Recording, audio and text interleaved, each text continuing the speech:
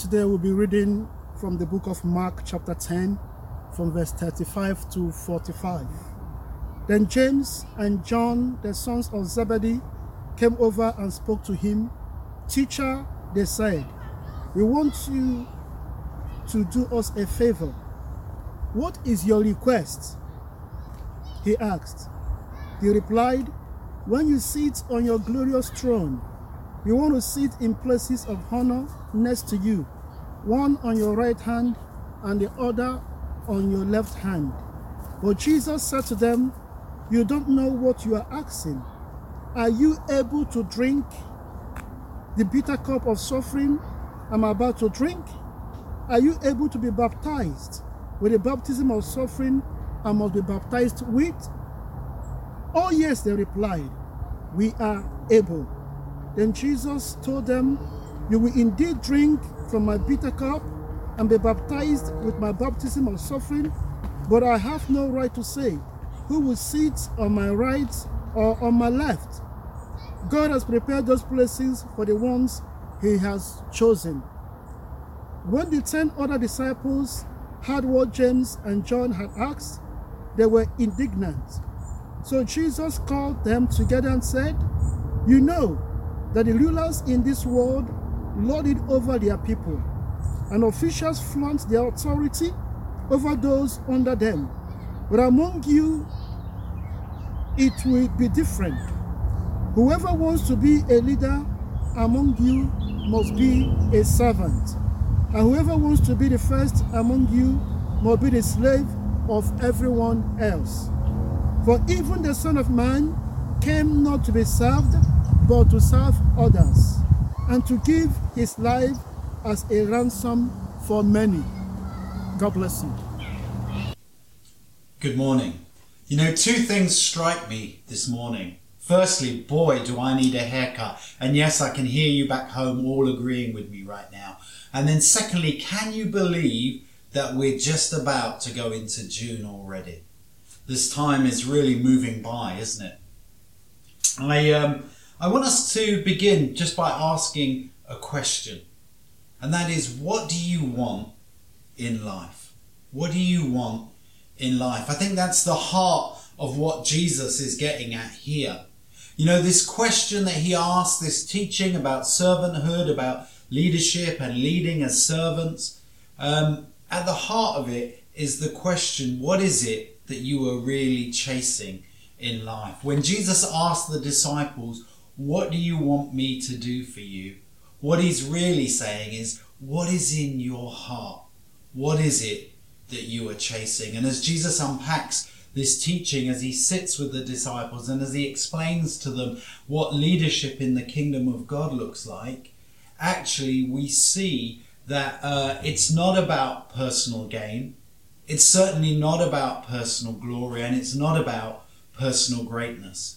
Rather, we see that Jesus shows them that following him involves suffering, involves a servant heart, and it ultimately is about salvation. And part of that is about salvation from ourself and from our own egos. We live in a world and a culture that's obsessed with self. We live in thrall to our own selfish desires.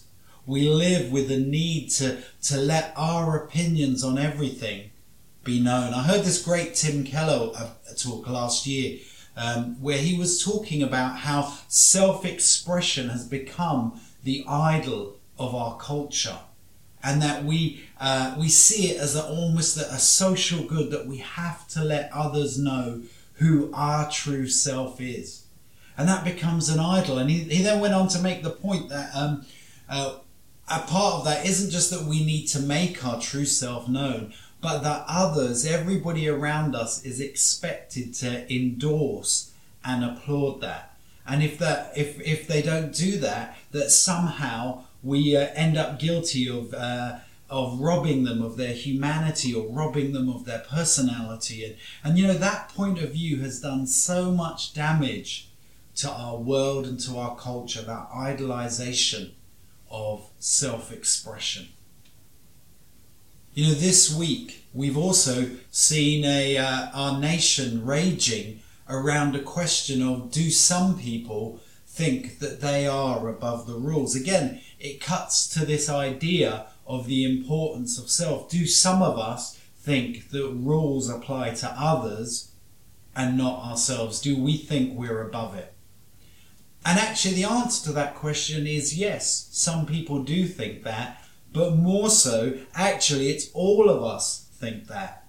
If we're brutally honest, all of us are guilty of selfishness. All of us are guilty of thinking that the rules apply more to others than ourselves. We're all fundamentally selfish people who live selfish lives. And that may be dressed up in all kinds of guises, but that is the brutally honest fact about human nature. You know, Jesus really confronts this idea of selfishness, really confronts this idea in his disciples, and we'll see that as we look through this passage. So much of the problems that we create in our lives are about our own desire for self-aggrandizement. They're about our own desire for us to be lifted up. They're about our own desire to celebrate ourselves rather than to live lives serving God and serving others.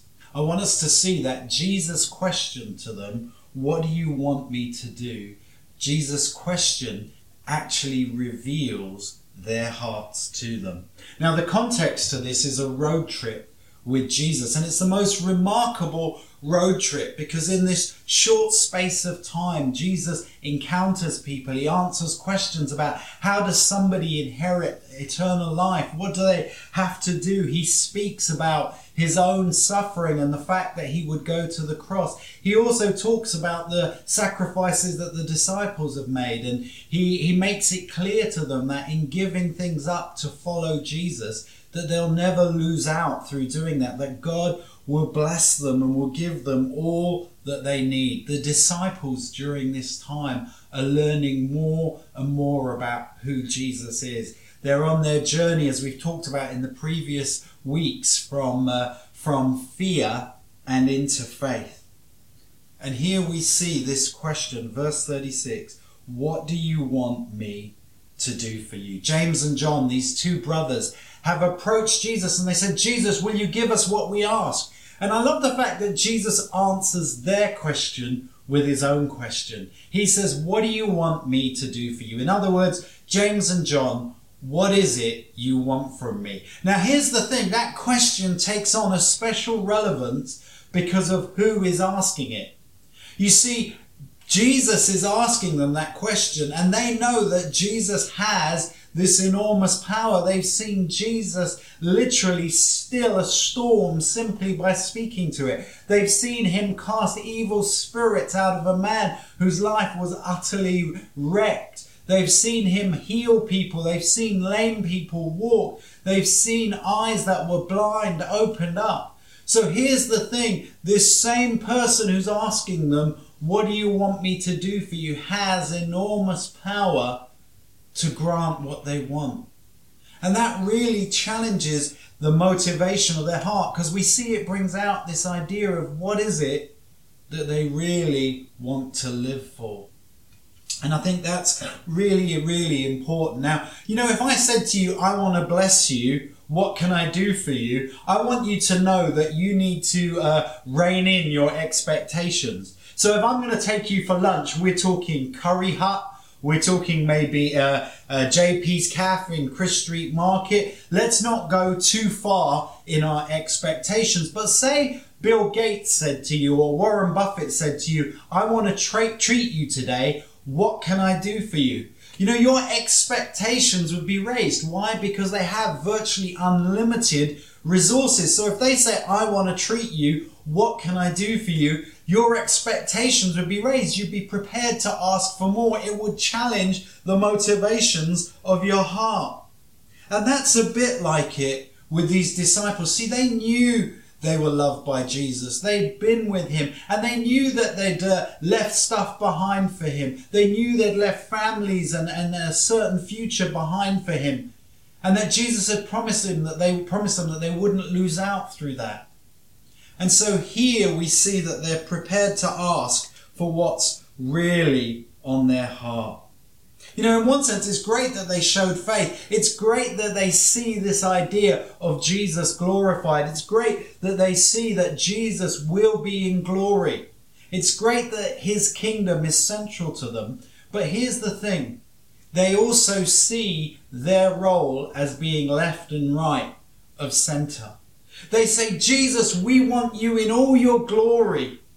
But actually, we want a little bit of it ourselves. We want to be at your left and your right hand. Jesus, we want what you have, and we want some of the credit. We've left things behind. We've given stuff up. Jesus, don't we deserve some of that? You know, the big failing of our generation is that increasingly we are seeing that leadership and power is exercised in the interests of self-interest rather than the interests of others.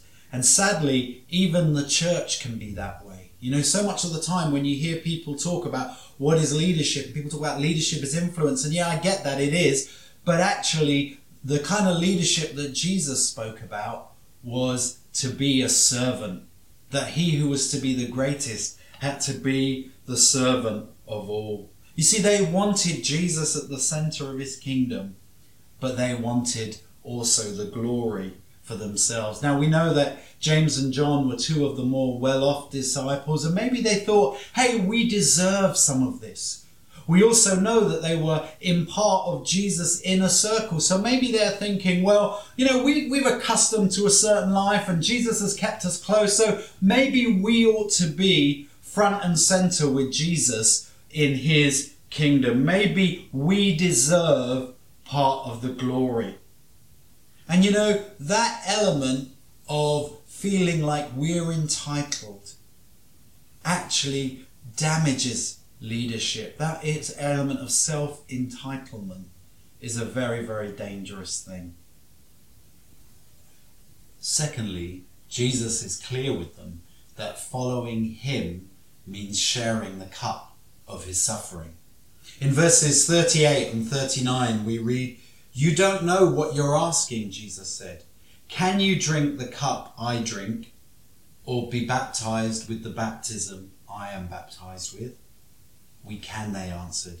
Jesus said to them, "You will drink the cup and be baptized with the baptism I am baptized with. But to sit at my right or my left is not for me to grant. These places belong to those for whom they have been prepared." What Jesus does here is to remind them of the link between greatness and pain. He wants them to see that there is a link between greatness and humility, not greatness and worldly favor. To remind them that the road to glory must mean passing through the place of suffering. Jesus is brutally, brutally honest with those who follow after him. You know, in response to what Jesus says, they say, yes, we can. And he says to them, yes, you will also face this suffering. And we know that James and John endured tremendous suffering for the kingdom of God. And in fact, James ultimately died for his Christian faith. When Jesus says to them, "Will you drink the cup that I am to drink?" I think they would be clear. He'd been talking about going to the cross, and in one measure, I think they would realize that idea of drinking the cup means to totally experience and identify. It means to share in that experience, to fully experience something, not to be spared it. You see, the same is true as us as followers of Jesus. We can't follow Jesus expecting that it's going to make us popular. We shouldn't follow Jesus expecting that it's going to mean that everything goes fine. We shouldn't follow Jesus thinking it's going to be simply the way to riches or fame. There are blessings and prosperity in Christ. But I tell you, it comes with obedience, and it comes with suffering, and it comes ultimately with living for a reward when we are fully with him. I don't know if you remember those old ads. I think it was Diet Coke. All the taste, none of the calories. And some of us in our Christian walk, we want kind of Christianity light, all the glory, but none of the hard stuff. We want all the great stuff, all the blessings, but we don't want the difficulties that following Jesus includes. That word, to be baptized, means to be totally immersed and drenched in. And Jesus is clear with his followers that in one sense following him means taking and sharing of his cup of suffering. It means being plunged and immersed into suffering as he was. Now, not in the same way. Jesus suffered for our sins. We cannot ever do that. But also he reminded us that no servant is greater than his master. And just as Jesus went through difficulty, so will we. You know, the New Testament church was overwhelmingly poor and was used to suffering. And we have to be clear that for many Christians in the world today, that's their normative experience. In telling them that following him meant difficulty, Jesus was being honest. He was making them aware of what their future would hold. You know, Paul, when he writes to Timothy, says, in 1 Timothy 6, godliness with contentment is of great gain. And Paul is writing to correct this view of false teachers, bad leaders, who somehow think that following Jesus is going to make them rich and successful and is going to give them prominence. And Paul says godliness with contentment is of great gain. The Bible describes Jesus as a man of sorrow. And there's a point that we have to become familiar with difficulty if we are going to be authentic followers of Jesus. We're going to hear now from Tanya. And the reason I wanted you to hear from Tanya today, Tanya served as an intern for 2 years here at our church and just really went above and beyond in serving us as a church and our community. And I want you to hear a little bit about her life story.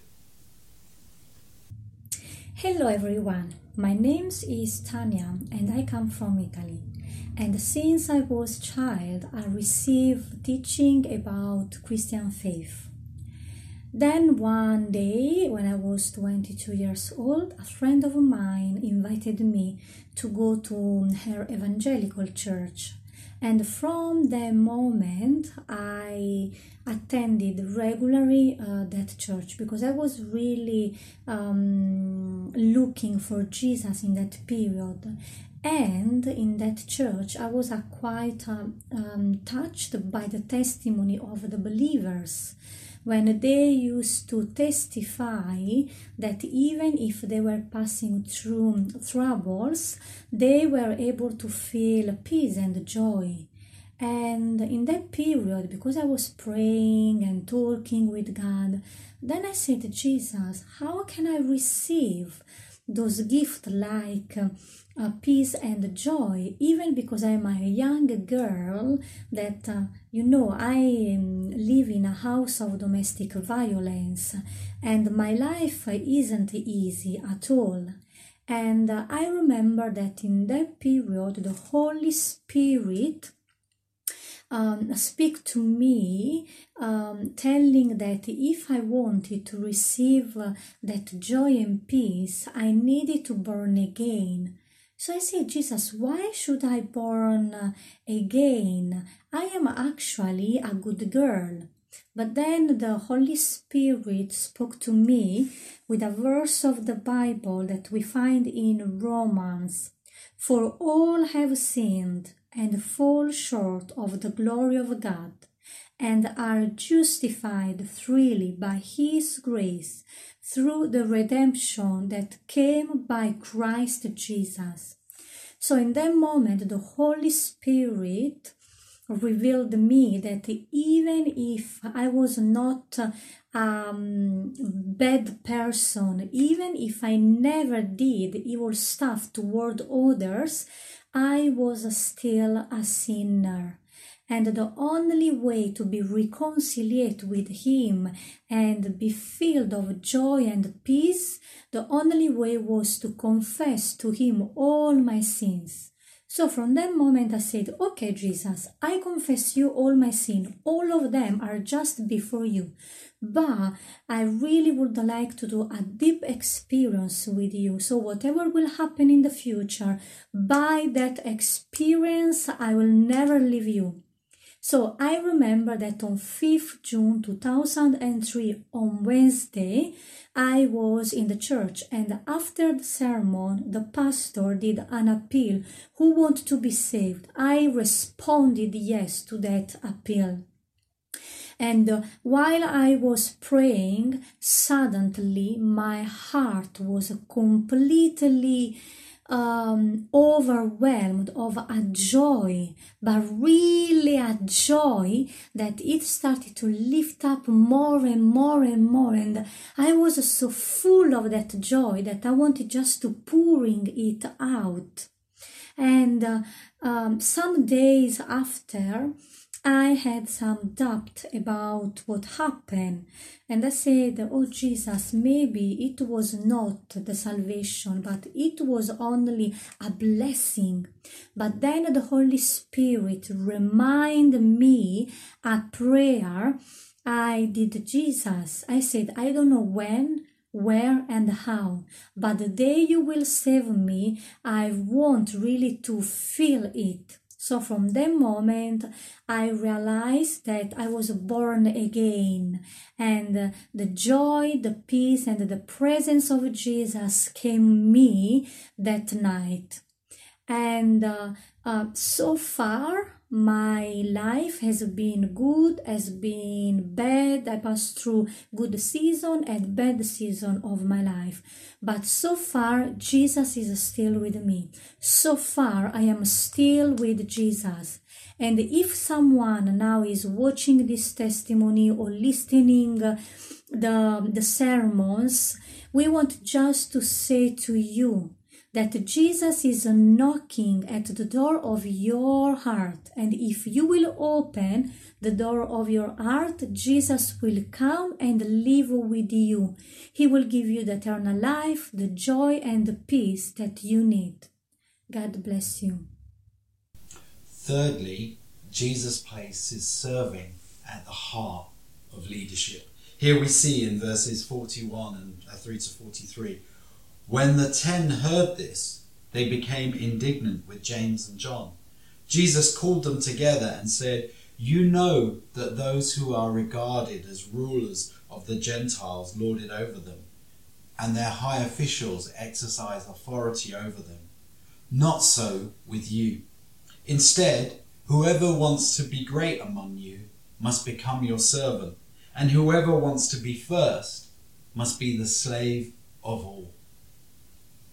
These words of Jesus are profound and so challenging in their nature. What has happened is that as the other disciples have heard about the fact that James and John are seeking a place, they become angry and annoyed. Maybe they think, well, who are they? What about us? Aren't we also following Jesus? Didn't we also leave everything behind to follow him? And we see this argument breaks out, and Jesus speaks into the midst of that.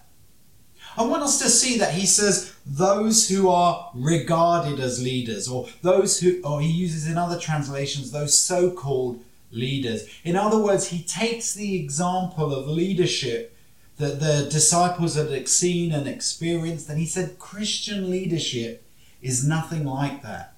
He says those so-called leaders, those who are regarded as leaders, what he's saying is that that is not leadership at all. And here Jesus outlines and describes and demonstrates the most remarkable model of leadership. It is the only model for Christian leadership, and that is servant leadership. Jesus himself, right at the end of his life, as he's facing the cross, gathers the disciples and he washes their feet. He takes on a menial, lowly task that the lowest servant in the household would do.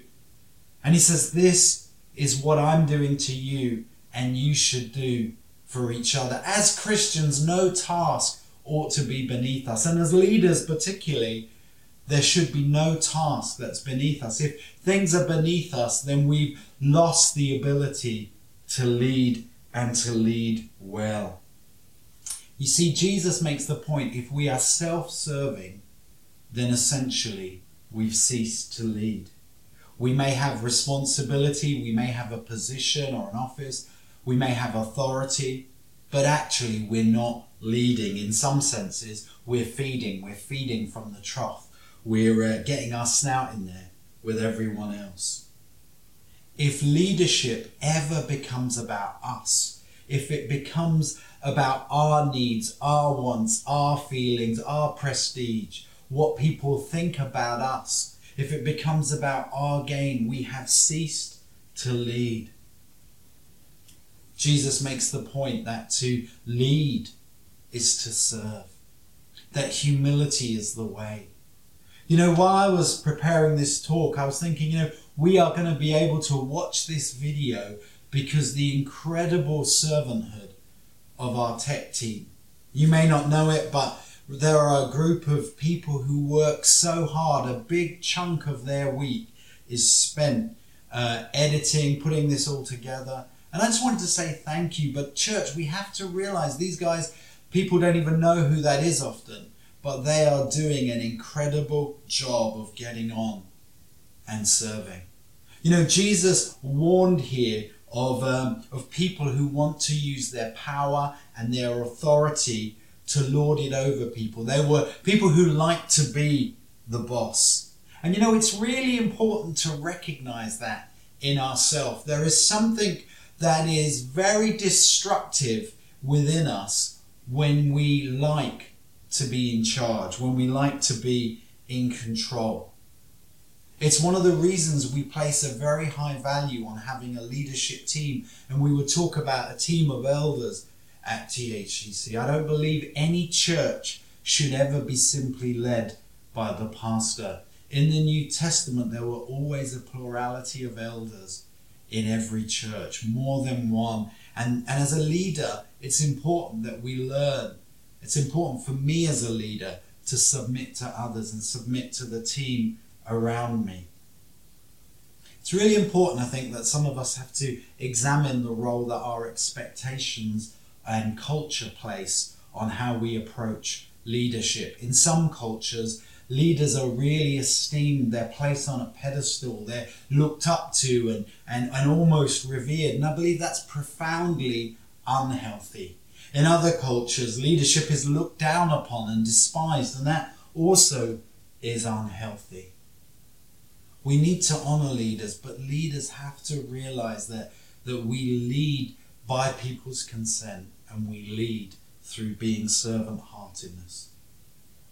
Through being servant-hearted. Jesus makes the point that to be great is to become the lowest. To be great is to become the servant of all. Lastly, I want us to see that Jesus demonstrated the ultimate example of service. Jesus demonstrated the ultimate example of service. Verse 45, for even the Son of Man did not come to be served, but to serve and to give his life as a ransom for many. Jesus didn't come and just talk about leadership. He didn't give them leadership principles. He demonstrated leadership through self-sacrifice and service. This was not theory, but practice. He gave his life. He laid it down voluntarily. Here we see that Jesus has been speaking about the fact that he would go to the cross. He was about to lay his life down. He would give it as a ransom. It would not be taken from him. This was the ultimate act of service. He came not to be served, but to serve, using what he had not for himself, but for others. And that's the test of leadership. With what I have, with my influence, the things that I've been given, do I use them for myself and my own gain, or do I use them to serve and bless and release, empower and equip others? Jesus says, don't be like those so-called rulers who use power for their own gain. But whatever power and authority you have in life, brothers and sisters, let's use it in the service of others. Let's use it in the service of the marginalized and the poor. Let's use it to esteem and honor others. And I want to ask you a question. Which model of leadership are you following? Are you following the world's model of leadership? Self-advancement, get ahead?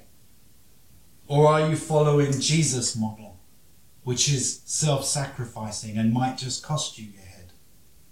You see, Jesus leaves us with a choice. Do we follow his example, or do we follow that of the world? Philippians chapter 2 teaches us about who Jesus is, and it says that he humbled himself. He didn't account equality with God something to be grasped, but he came as a servant. He laid down his life. And then it says wonderfully, and the Father has highly exalted him. In other words, Jesus humbled himself and Father God exalted him. Jesus came as a servant. The preface to that verse says, do nothing, and this is the instruction to you and I, do nothing out of selfish ambition or vain conceit. Rather, in humility, value others above yourself, not looking at your own interests, but each of you to the interests of others. That's what real leadership looks like. Jesus paid the price. He came. He paid the ransom for us. He died for us. Why? Because we could never pay that price for ourselves. I want to say to you, if whoever you are, whatever you've done, wherever you've been, the offer of forgiveness and a new start in Jesus is for you. I want to invite you today to place your trust in Jesus, to understand that Jesus gave his life as a ransom for you. God loved you enough to send his son Jesus to die for you. And that ultimate act of sacrifice means that we can have love, we can have life, we can know what it is to be loved. Jesus doesn't just demonstrate sacrifice and servant-heartedness. He makes it possible because he gives us new life. If you've never experienced that, come visit us at the Zoom tables today. Come maybe to the prayer table or the visitors table. We'd love to talk to you about what it means to have a relationship with God through his son Jesus. You know, just to close, I want us to see that Jesus gave his life. He died so that we could have life. What does this mean for you and I?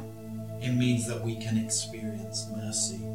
You know, the really interesting thing is right after this, Jesus meets a blind man, and Jesus asks the blind man that very same question. What do you want me to do for you? You see, what caught Jesus' attention about the blind man is the blind man wasn't saying, give me a great position of influence, I want power. He simply says, Jesus, have mercy on me. It's really interesting, isn't it? James and John got it wrong. They'd been up close and personal with Jesus. They'd been following him, but they'd missed out. They asked for position, and yet, and Jesus doesn't give it to them. And yet this blind man asks for mercy, and he finds it. Why? Because that's what following Jesus does. It leads us not to an awareness of our greatness, but an awareness of our need. God bless you. I pray for each of us that we would be people who lead lives of service in whatever influence, in your home, our family, and our communities. God bless you. Go as servant leaders